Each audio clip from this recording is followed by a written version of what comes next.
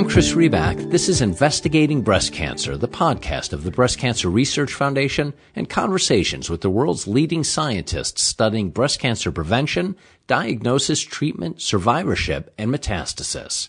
Well-designed randomized clinical trials may provide information about prevention strategies and effective treatments for women at risk of or diagnosed with breast cancer.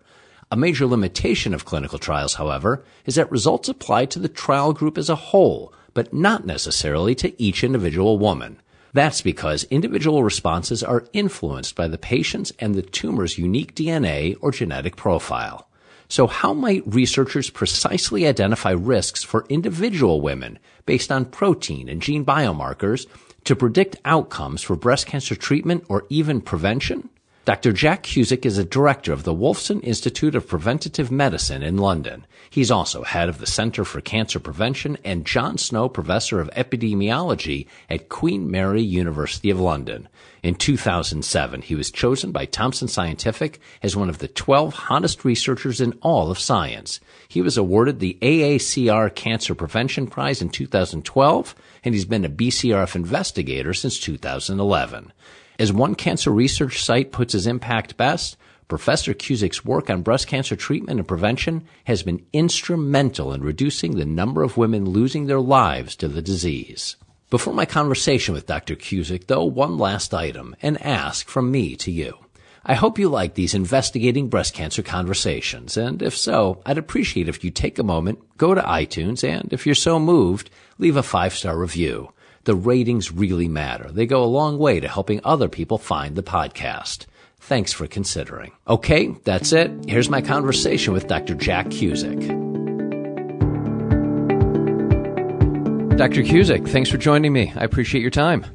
It's a pleasure to talk to you. So I know this conversation is about breast cancer research, but I confess, as I did my own research, I started to find myself even more curious about your apparent mastery of time management.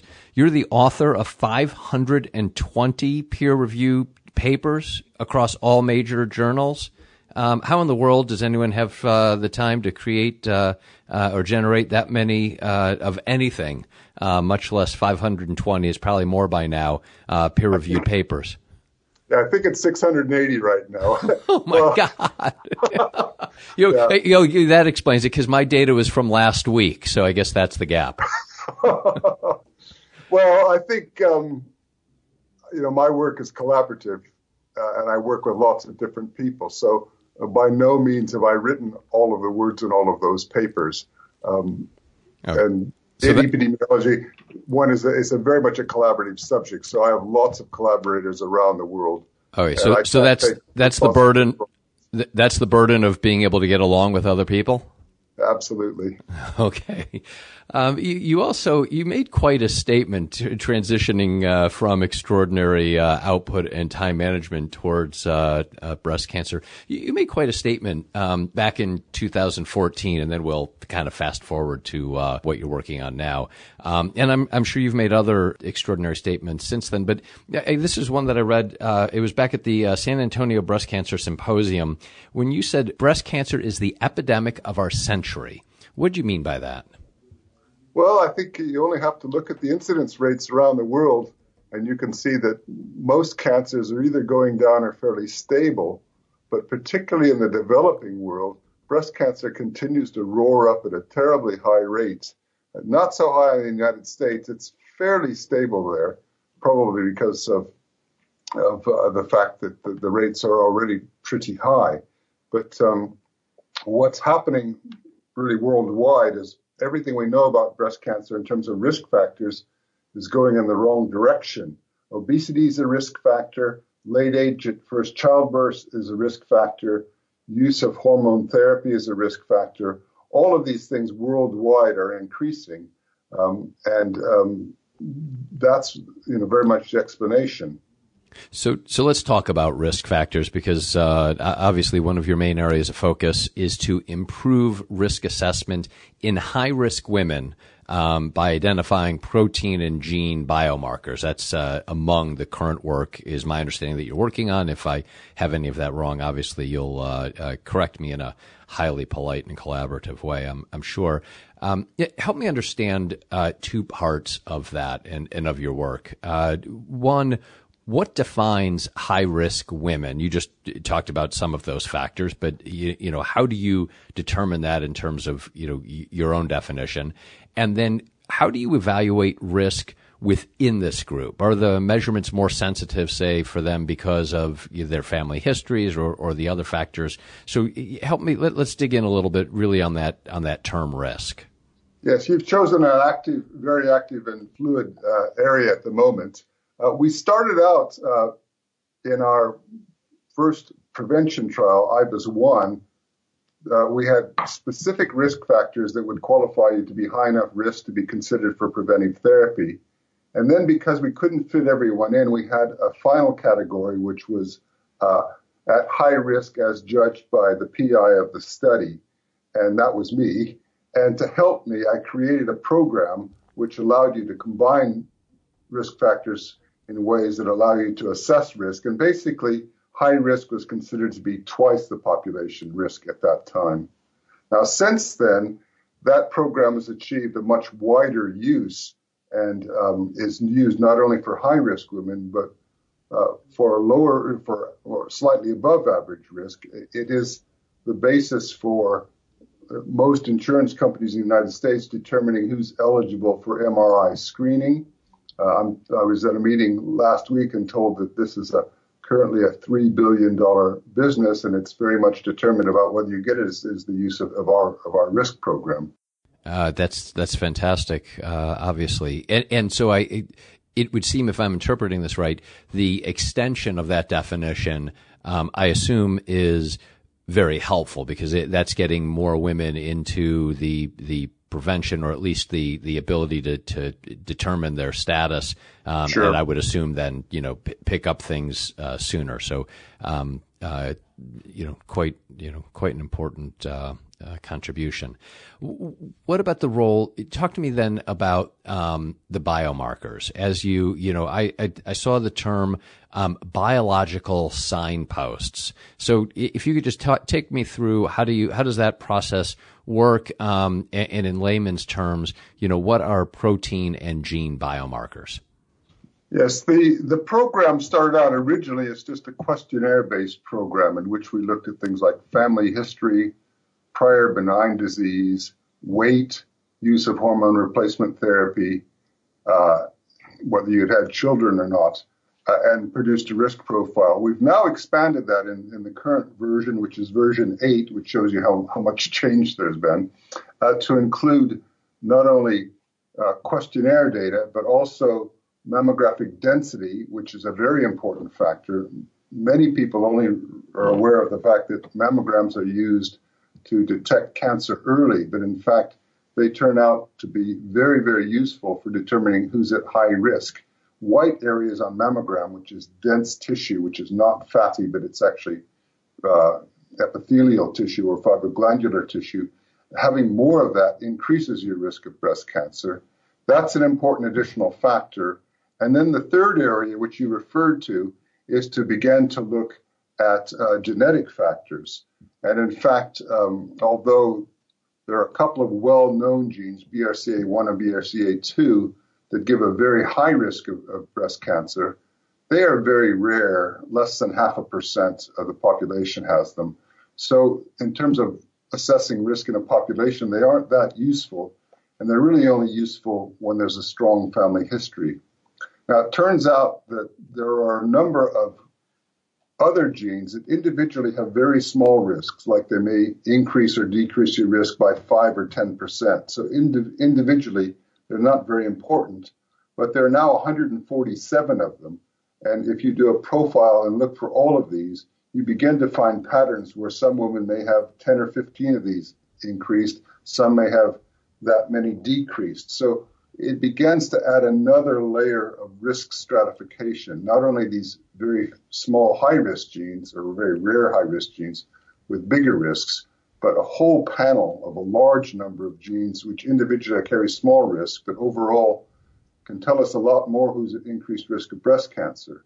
So in our most recent analyses of these data, we found that the three factors, that is questionnaire data, breast density, and these so-called single nucleotide polymorphisms or genetic factors, each are quite independent of each other and about the same strength. So they all contribute about 1/3 to our risk predictions now. You know, as I have these conversations, and I'm fortunate enough to get to talk with, leading researchers and scientists such as yourself, a number of things really stand out. One of them is what you just mentioned, the coming together of different strands of research. So I can imagine that once upon a time, and you kind of just went through this a little bit, once upon a time you looked maybe primarily or solely at the questionnaire data, and then you layer on other findings and you find connections, the mammography and the breast and the density and so, out of that, and you layer that in, and then we start to learn about the genetic factors, and one in particular may have only a 5 or 10% increase of risk, as you're stating, but as you start to understand the interplay among them, and then the interplay among all those factors, and is the openness to those types of connections, is that a key part of scientific research from your point of view, or is it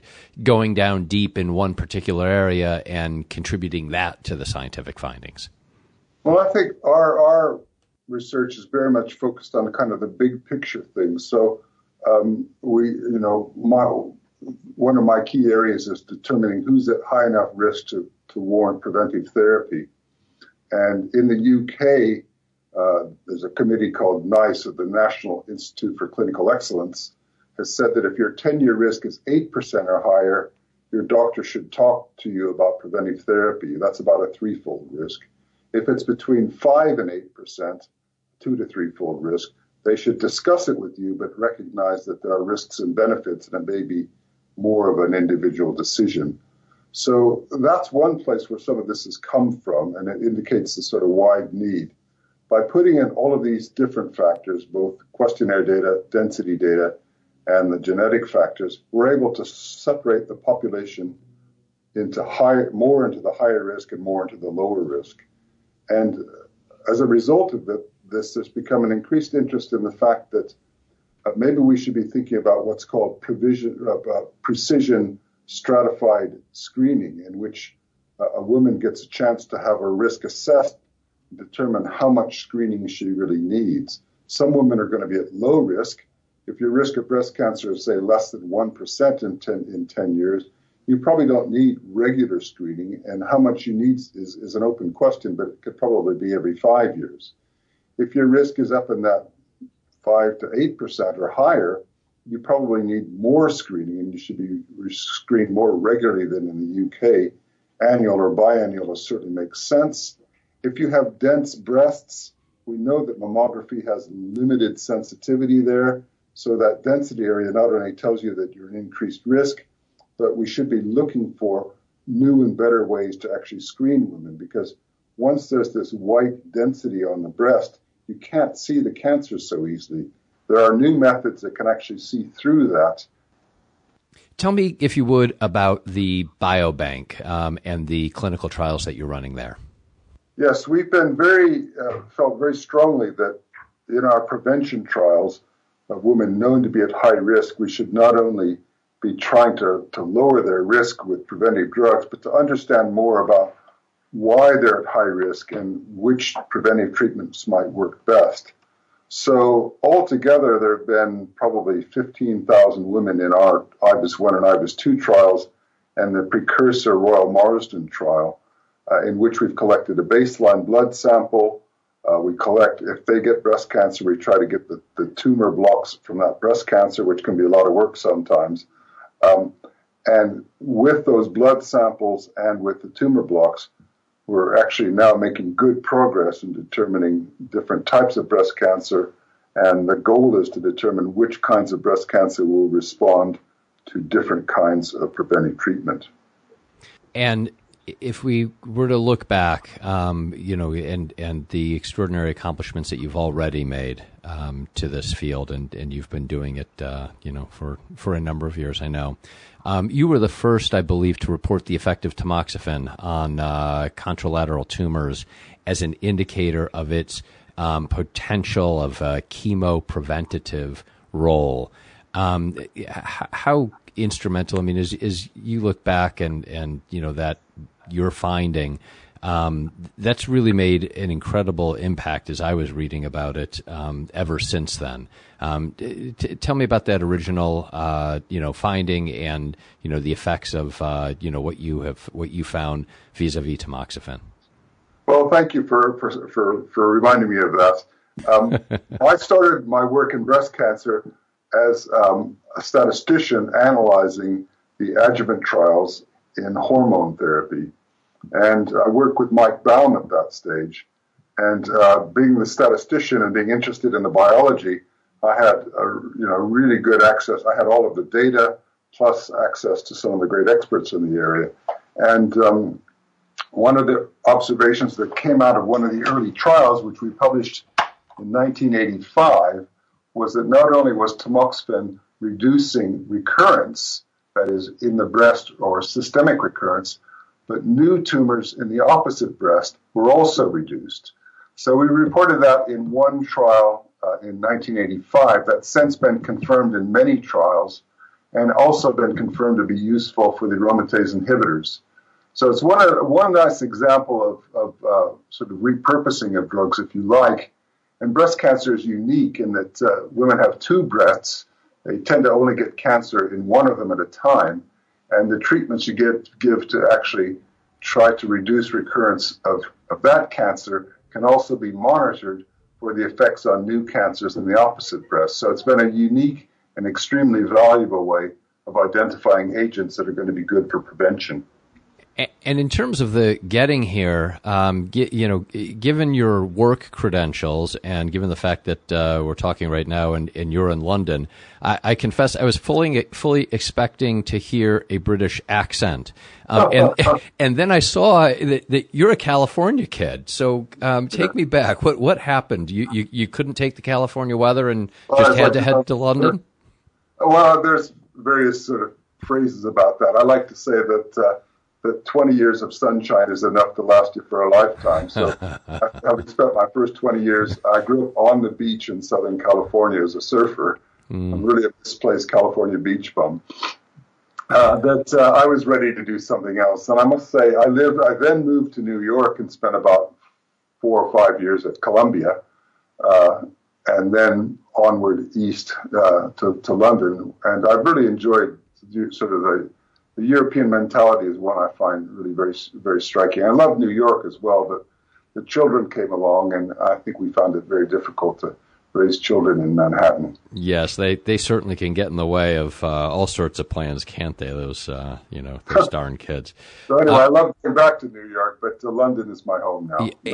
And when you talk about the European sensibility or mentality, is that a medical and a research point of view? Do you mean it from there, or just kind of lifestyle and that sort of thing? I mean lifestyle and culture. I think that in my view, I find, New York's an exception because I always like to say that New York City has nothing to do with America. It's a whole other country in terms of culture, mixing both American and European culture. But I do like the sort of interest in a broader range of things. I do like the fact that within an hour's airplane flight, you can be in a completely different culture. We have the European Union, but it's still a range of different countries. There isn't quite that spectrum of variability across the United States. So I've enjoyed that enormously. Understood. And the science and medicine and research, I mean, you said that you started out, I guess, as a statistician, but, you've obviously spent a career in that and related fields. Going from self-described beach bum to scientific research, that Venn diagram, maybe it's bigger than the overlap is bigger than I would assume, not having looked at the data. But was it always for you science and growing up, science and research, or at some point did you have thoughts of writing poetry or anything like that? I guess I was very good at mathematics from about age 2, so my career path was one I didn't have to spend too much time thinking about. I loved theoretical physics and thought originally when I went to college that I would end up being a theoretical physicist. But in fact, in my college years, I found the excitement of mathematics and the ability that this is a language you can use for a whole range of different areas, something that really attracted me. So I kind of shifted from physics, which is a beautiful field, to more mathematical things where it's a language which allows you to reason in any kind of scientific area that's of interest, and even poetry. Yeah, and it certainly allows you, it's a language that gets spoken across all borders as well. And as you talk about your research, obviously, any type of research benefits from and requires, I would think, the support from a range of areas. And you have you've had through your career just a number of outstanding and incredible, and I'm sure highly influential relationships and institutions that have supported your work. The role that BCRF has played in your research and is playing in your current research, describe that for me.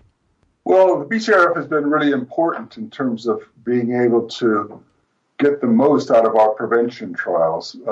They provided support for us to go and collect the biopsies, to collect the blood specimens, to collect the mammograms where possible. So we've been able to do scientific research, next to the prevention trials, and it's been really very important. We were the first to actually look at these genetic factors, these SNPs, in large research trials, and identify that they, even in women at high risk because of a family history or other factors, that these things actually do modify that risk, some pushing some even higher and pushing some down a little bit lower. And that's only really been possible because we've had the support of BCRF to go out and collect this material. And breast cancer, to be clear, is not the only area that you have done work on and focus on. If I'm not mistaken, there's prostate cancer, cervical, bowel cancers. It's also struck me as I've had the privilege of talking with folks like you, the connections and the learning that goes on in one area of cancer research, and how that maybe hypotheses or findings or hunches then get applied to other areas. Is that true? Have you found that true in your work as well, I assume? I think it is. Yeah, there are certain common things that one can carry across. So, for example, much of my work in cervix and colorectal and to some extent prostate has been in screening, and I've also been involved with breast screening. And one of the principles that became most apparent initially really in cervix is that rather than using a mediocre test like pap smears or cytology annually, you're better off using a really good test like testing for the human papillomavirus, which is the cause of cervix cancer, infrequently. You can test half as often and get twice the benefit in terms of disease.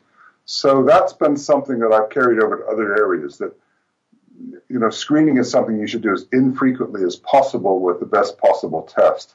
HPV has been something I've been very heavily involved with in cervix cancer. We did the first big endoscopy trial in colorectal cancer, and again, rather than just looking for blood in the stool, the classic either FOBT or FIT test, an endoscopic screen that actually looks and removes not only the cancers but the precursor polyps is much better in terms of giving a substantial overall benefit and only needing to be done probably once every 10 years.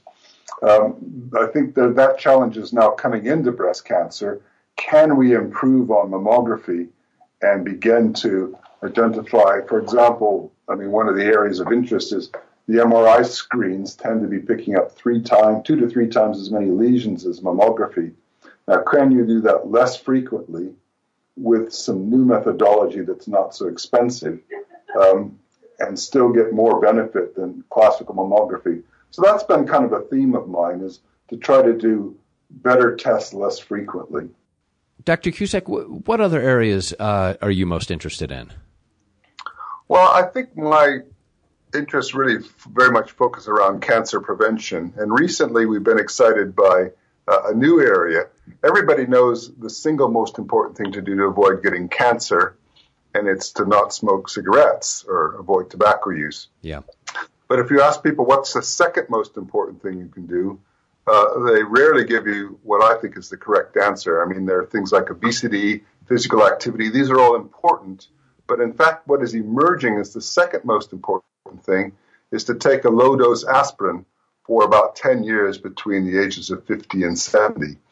And the reason it's taken so long to find that is not much happens for the first 3 years or so.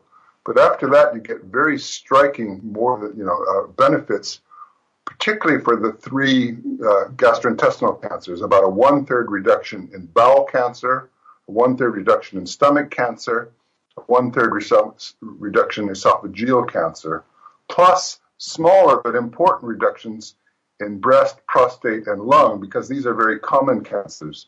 You put that all together, it emerges that taking a low-dose aspirin can reduce your cancer risk of mortality by more than 10%.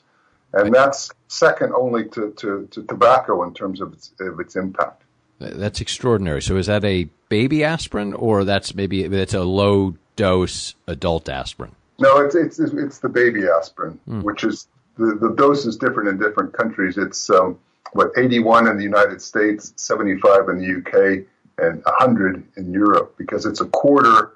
It's a quarter of a standard aspirin. Standard aspirin is 325 in the States, but 300 in the UK. So, it's the baby aspirin used initially. And what happened was that lots of trials were done to evaluate its impact on cardiovascular disease, and they showed pretty clear benefits there. But most of those trials, the follow-up was stopped within 5 years.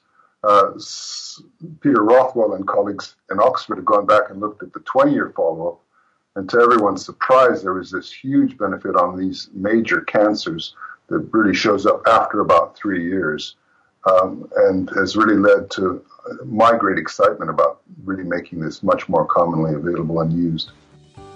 Thank you. Thank you for that. Thank you for your time. And, of course, thank you for the work that you have done and continue to do. Thank you very much. It's a pleasure talking to you. That was my conversation with Dr. Jack Cusick. My thanks to Dr. Cusick for joining and you for listening. To learn more about breast cancer research or to subscribe to our podcast, go to bcrf.org/podcasts.